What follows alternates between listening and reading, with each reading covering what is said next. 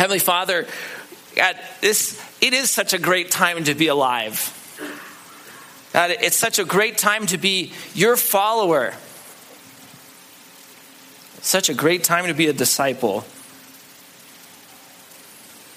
God, I thank you for sending your Son to earth to stand in our place and pay the penalty that was due to us to satisfy justice on our behalf.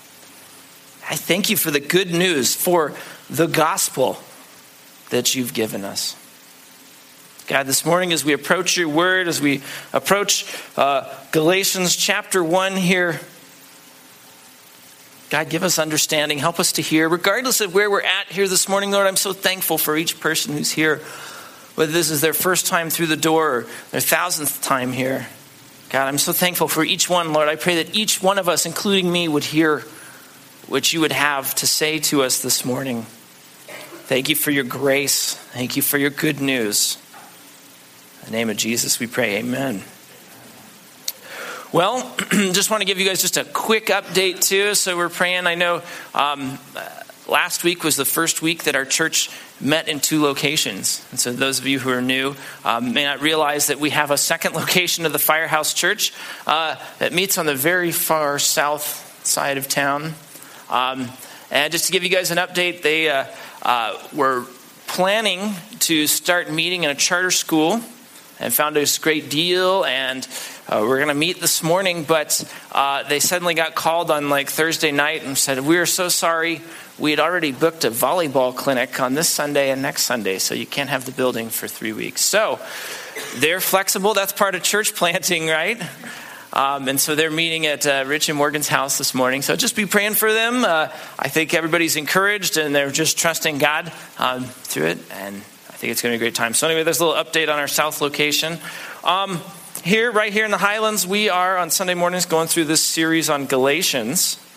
Last week was sort of our kickoff, and I know a number of you were here, but just to give you a little bit of review, the purpose of Galatians, the purpose of this letter that was written by Paul to some churches there in Asia Minor, about 50 AD. Paul was really trying to exhort those believers. He wanted them to adhere to the true gospel.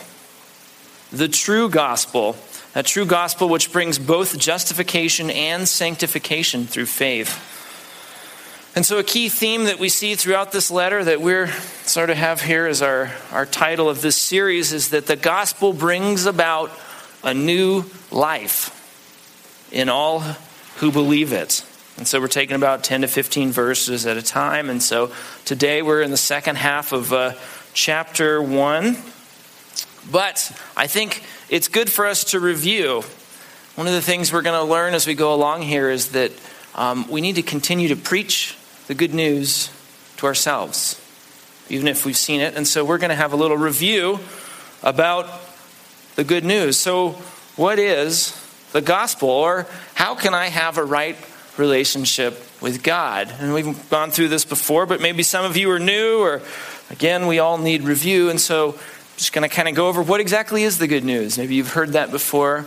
Hear people use the word gospel. This is the gospel here. So the way the world, the universe is set up is that God has designed it. And God has this perfect design where things are supposed to work out.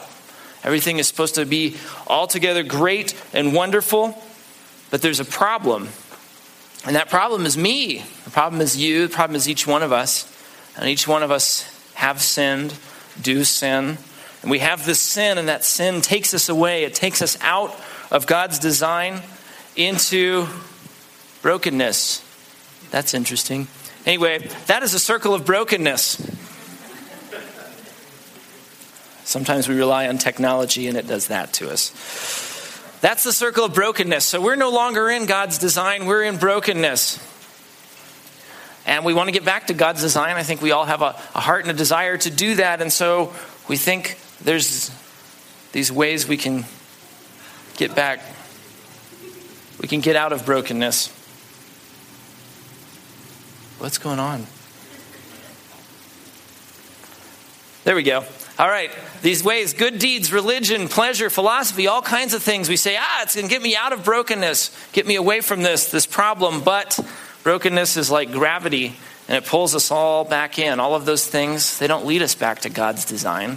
They lead us back to brokenness. So what do we do? And this is where the gospel is unique. God says, I'm going to reach out to you. And he comes in the person of Jesus Christ. And what is so important about Jesus Christ? Well, we learned about last week, Jesus Christ was fully God, and he came to earth. He lived a sinless life. At the end of his sinless life, he died. He was killed on a cross, and that death satisfied the judgment due to us, that wage of sin. Remember we talked about that? The wage of sin that is death. Jesus satisfied that. And then after he'd done that, he rose again, came back to life, and he defeated death. And so the result of that is we have this opportunity where we can turn from our brokenness and we can believe.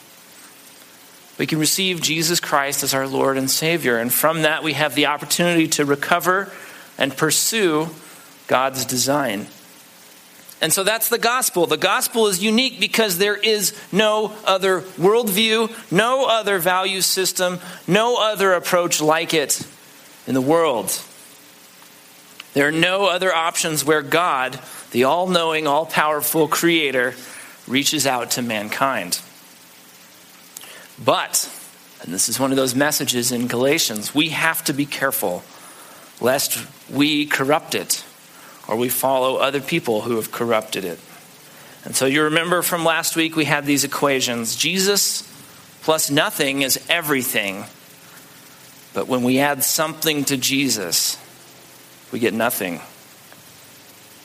So today we're going to pick up chapter 1 right there in verse 10. If you have a Bible, I encourage you to open to it. Keep it open and follow along. Or if you have an electronic device and you have a Bible on that, you can use that as well. We'll trust that you're not texting or checking on football scores this morning. So here's Galatians chapter 1, verses 10 to 24. I'll read it for us. This is the Apostle Paul speaking. He says, "For am I now seeking the favor of men or of God? Or am I striving to please men? If I were still trying to please men, I would not be a bondservant of Christ. For I would have you know, brethren, that the gospel which was preached by me is not according to man. For I neither received it from man, nor was I taught it, but I received it through a revelation of Jesus Christ. For you have heard of my former manner of life in Judaism, how I used to persecute the church of God beyond measure and tried to destroy it. And I was advancing in Judaism beyond many of my contemporaries among my countrymen, being more extremely zealous for my ancestral traditions. But when God, who had set me apart even from my mother's womb and called me through his grace, was pleased to reveal his Son in me so that I might preach him among the Gentiles, I did not immediately consult with flesh and blood, nor did I go up to Jerusalem to those who were apostles before me, but I went away to Arabia and returned once more to Damascus. Then 3 years later I went up to Jerusalem to become acquainted with Cephas," that's Peter, "and stayed with him 15 days, but I did not see any of the other apostles except James, the Lord's brother. Now, in what I'm writing to you, I assure you before God that I am not lying. Then I went into the regions of Syria and Cilicia. I was still unknown by sight to the churches of Judea which were in Christ, but only they kept hearing, 'He who once persecuted us is now preaching the faith which he once tried to destroy.' And they were glorifying God because of me." So that's the passage for today. And so today we're going to look closer at Paul. We're going to look at how the gospel changed his life. And then we can think about how it can change ours as well. So our first point, hopefully everybody's got a handout and something to write with if you want to do that. Paul had an authority in the gospel. We talked about this some last week. Verses 11, 12 reiterate it. "For I would have you know, brethren, that the gospel which was preached by me is not according to man. I received it through a revelation of Jesus Christ." Paul's authority. He had this authority in Galatia. He'd been there. He'd been to these churches. He probably had helped start some of these churches. And he had this authority to teach. But this authority was being challenged by other teachers. And put that in air quotes, right? Other teachers. So who were these folks? Well, we'll learn more about them as we go on in Galatians. But these people actually wanted what they were teaching, which was actually a corruption of the gospel. They wanted it to be as valid as what Paul was teaching. And so to do this, they began to try to discredit him, right? I don't know about you guys. I'm really not looking forward to 2016 because we get to spend a whole year overcome here in the swing state of Colorado by political ads, right? Just like cancel the cable subscriptions, turn off the internet for a year, right? And what are political ads? They're just attempts to discredit, right? Almost exclusively. And so that's kind of a political thing, but that's what a lot of people want to do is when they want to make themselves more valid, they have to discredit somebody else. And so that's what these guys were doing right there in Galatia. They were trying to discredit Paul. And so Paul is sort of giving his testimony of himself, of what's going on. And so he says, well, I'm going to refute this.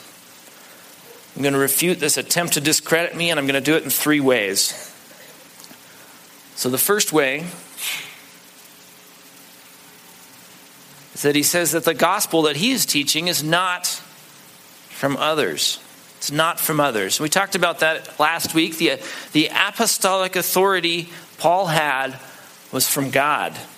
As he says there in verses 16 and 17, he said, I did not consult with flesh or blood, nor did I go up to Jerusalem to consult with those guys. So we learned last week that an apostle can be defined as one who is sent with a message with God's authority. In this case, sent with the message of the good news of the gospel. And so Paul is talking here about how he received this revelation from Jesus Christ. Well, how did he receive it? Well, he had a little experience that's actually recorded somewhere else in the New Testament. And so I thought we would read the story from Acts chapter 9 that talks about Paul. Now, just for a little context, remember that Paul was actually known as Saul beforehand. So when you see it referred to Saul here, that's talking about the same guy, right? So here it is from Acts chapter 9, the first 9 verses. It says, now Saul, Paul, still breathing threats and murder against the disciples of the Lord, went to the high priest. And he asked for letters from him to the synagogues at Damascus, so that if he found any belonging to the way, or people who believe the gospel, both men and women, he might bring them bound to Jerusalem. And I'm sure that wasn't just for an interview, right? As he was traveling, it happened that he was approaching Damascus, and suddenly a light from heaven flashed around him, and he fell to the ground and heard a voice saying to him, Saul, Saul, why are you persecuting me? And he said, who are you, Lord? And he said, I am Jesus, whom you are persecuting. But get up and enter the city, and it will be told to you what you must do. The men who traveled with him stood speechless, hearing the voice, but seeing no one. Saul got up from the ground, and though his eyes were open, he could see nothing. And leading him by the hand, they brought him into Damascus, and he was 3 days without sight, and neither ate nor drank. So that's kind of the first part of the story about Paul and how he received this revelation directly from Jesus. It was not from people. It was from Jesus. And so because it was from Jesus, he wasn't a messenger of other people. The guys from Jerusalem didn't send him out. Jesus sent him out. And so that's what he's saying here is that I am a messenger of Jesus and Jesus alone. The second refutation he makes is that he says, this gospel I'm teaching did not spring from my own scholarship. He talks about, for you have heard of my former manner of life, right? Paul was a scholar before he started preaching the gospel, and he had devoted his life to scholarly stuff. But that was not the gospel. He was devoted his life to Judaism and to the law. And those things are clearly not the gospel. And so Paul spent all this time thinking about things that were not the gospel, and then he spent all this effort thinking about killing Christians. And in doing that, he wasn't thinking about, well, what is the gospel, and what do they believe, and what do they think? And he didn't go through that. He was intent on killing them until he received the gospel. And at that point, Paul's life turned. He turned on a dime. It took a miraculous conversion to get him to even think about the gospel message. He didn't consider the message before. And so again, he was not the originator of this message. He didn't come up with it from spending a bunch of time in a seminary or a school somewhere. Jesus taught it to him. So the third thing he does to refute these teachers is he says that the gospel, although he didn't receive it from somebody, it was validated by, but not originated by the other apostles. It says there in our passage from Galatians, he says, I became acquainted with Peter.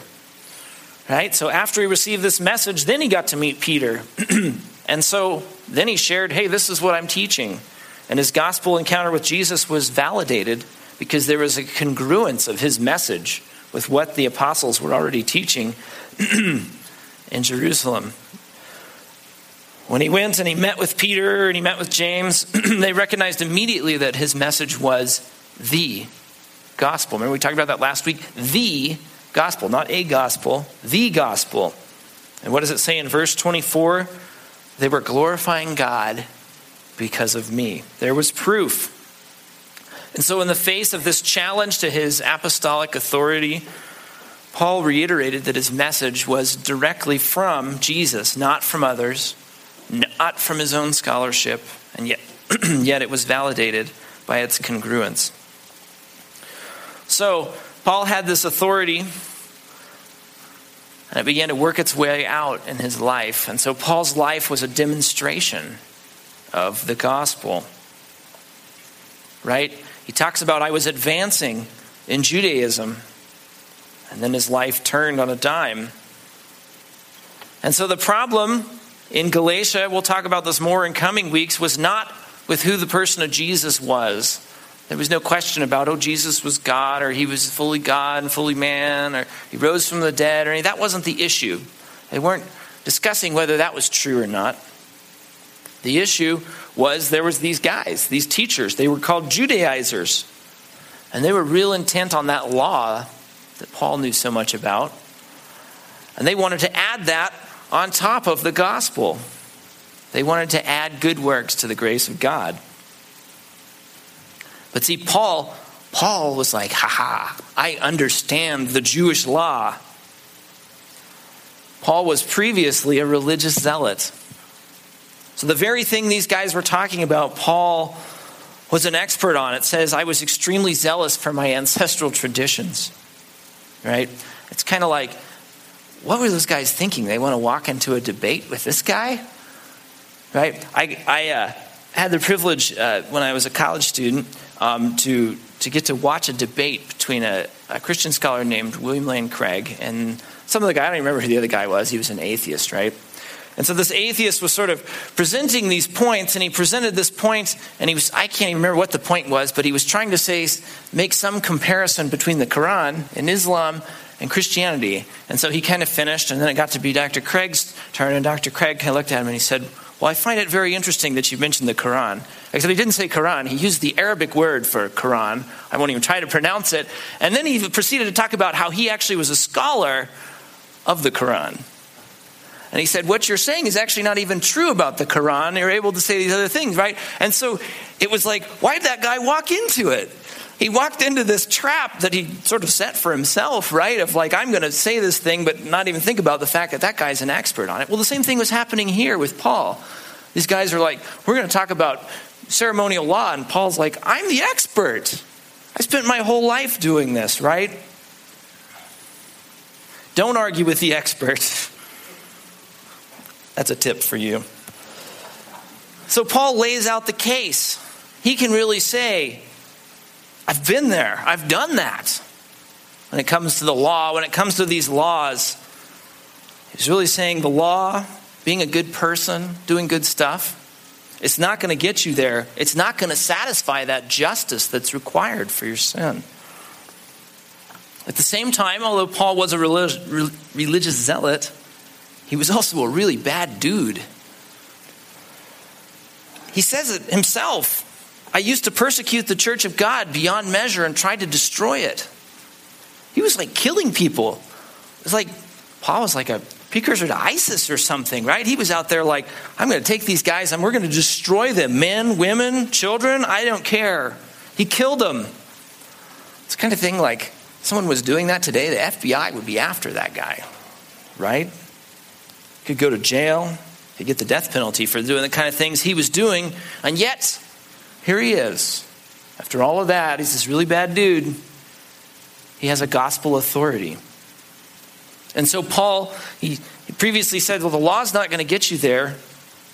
Kind of gives the other side, and he says, grace, God's grace is extreme. It takes God's intervention, God reaching out. Remember that uniqueness?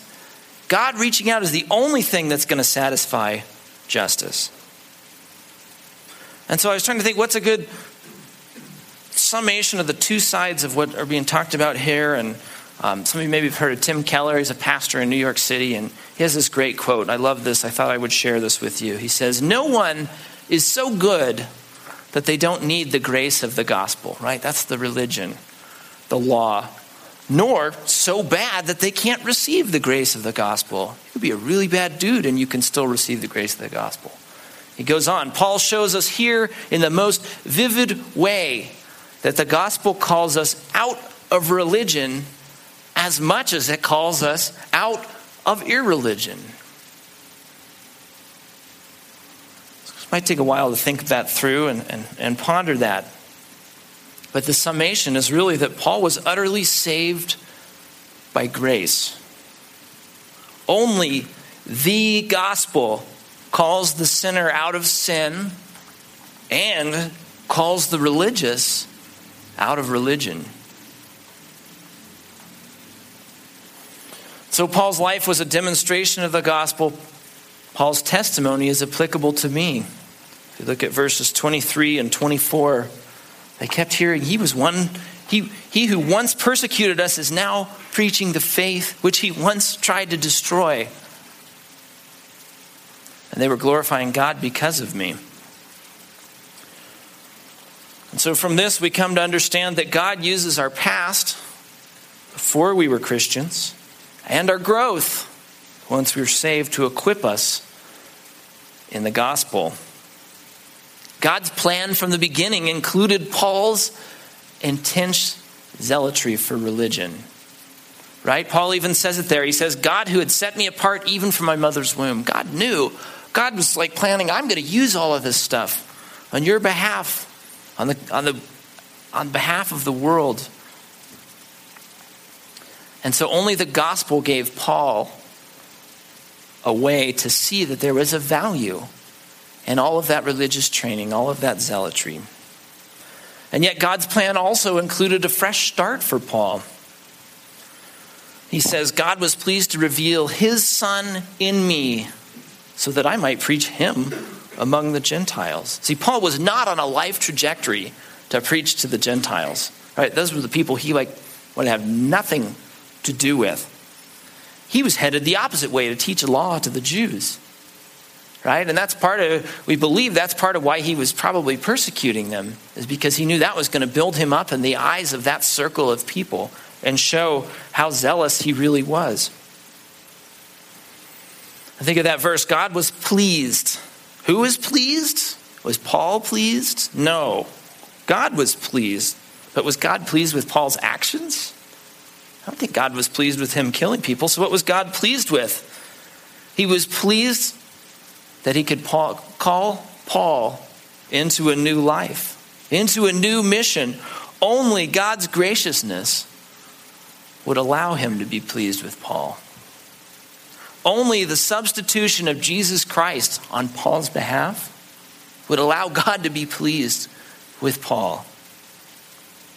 Let's go back to our diagram here. Hey, brokenness worked on that. Interesting. See, Paul is talking about his own life here. And we'll talk about this more in coming weeks. But see that part where it says recover and pursue? Paul is showing us right here in his own testimony that recover and pursue is not what we do. It's not our actions. It's not our effort. It's what God does in us. God is doing that in us. So the gospel is so great. It's not just you get this thing and then you have a chance to kind of go do all this stuff and work your way back to God's design. God working in you to bring you back to his design. The gospel not only brings us salvation, it empowers us to live in a different way. And again, we're going to talk about that more and more in coming weeks. And so because of this, the gospel has the power to radically transform my life. Back there at verse 10, Paul says, "For am I now seeking the favor of men or of God? Am I striving to please men? If I were still trying to please men, I would not be a bondservant. I would not be a bondservant." So think about your life. Stop for a minute and step back and think about your life. How much time do you spend trying to please other people? How much time do you spend trying to please your employer? How many extra hours do you work to please your employer? What about your parents? How much time do you spend trying to please your parents?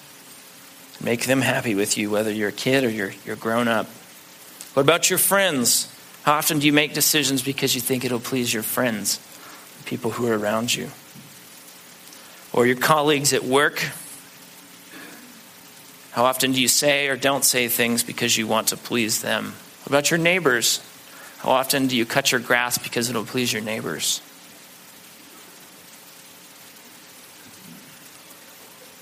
What about me? Did any of you do anything to please me or Brad or Rich? Things that please your pastors? It's a very easy trap to fall into. But Paul shows us that the gospel frees me from this. I don't have to be a man pleaser. I don't need to be a man pleaser. It doesn't get me anything. And really this is reiterated throughout the Bible, interestingly. Proverbs 29:25 says, "The fear of man will prove a snare." We're going to get trapped if we fall into that, trying to please others. 1 Samuel 15 is a story of Saul, and he goes out and he disobeys God. And it's his ultimate downfall, but why did he do it? Because he feared having a bad opinion among the people. You go back even further into the Judges and the story of Samson. Samson and Delilah, and Samson kind of gives in to Delilah. Did it because he was afraid he was going to lose her physical attention. Apostle Paul writes elsewhere in Colossians 3:23 and 24, he says, "Whatever you do, do your work heartily as for the Lord, rather than for men. It is the Lord Christ whom you served." You know, I even lived this out in my own life for a number of years when I was a preteen and a teen and on into college. I was caught. I was caught in a cycle of pleasing others, whether it was my parents or my pastors, my friends. At some point, I even thought I needed to please God. I was living in that way to be a pleaser. And yet the gospel frees us. And at some point, God opened my eyes and freed me so that I don't have to live to please anybody. I don't even have to live to please him.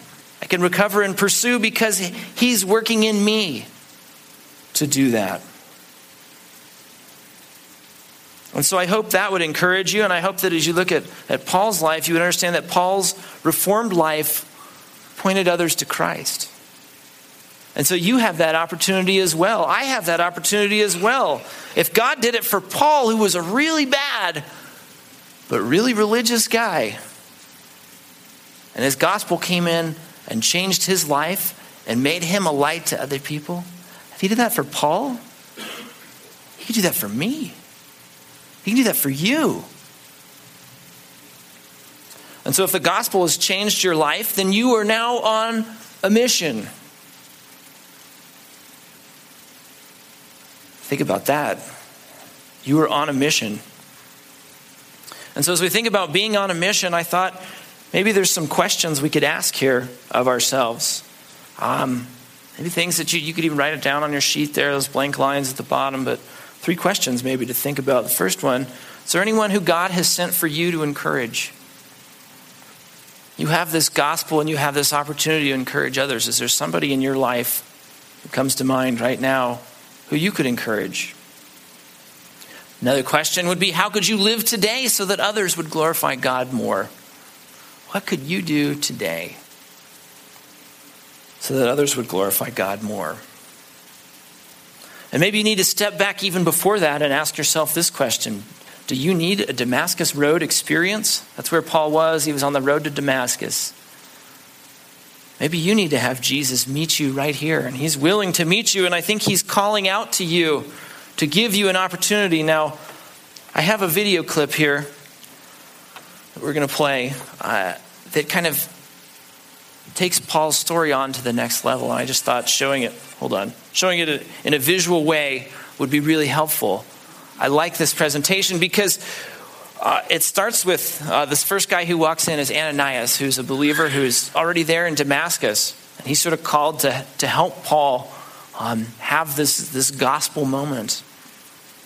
And I think there's an opportunity for each of us as we watch this to think about, am I in that place with Paul where I need to have that gospel realization and say, wow, I don't have to be religious and I'm totally saved. I can have all the grace to overcome all of the challenge and the sin that I have, and I can go forward and let God work through me and I can recover and pursue his design. So let's watch this clip.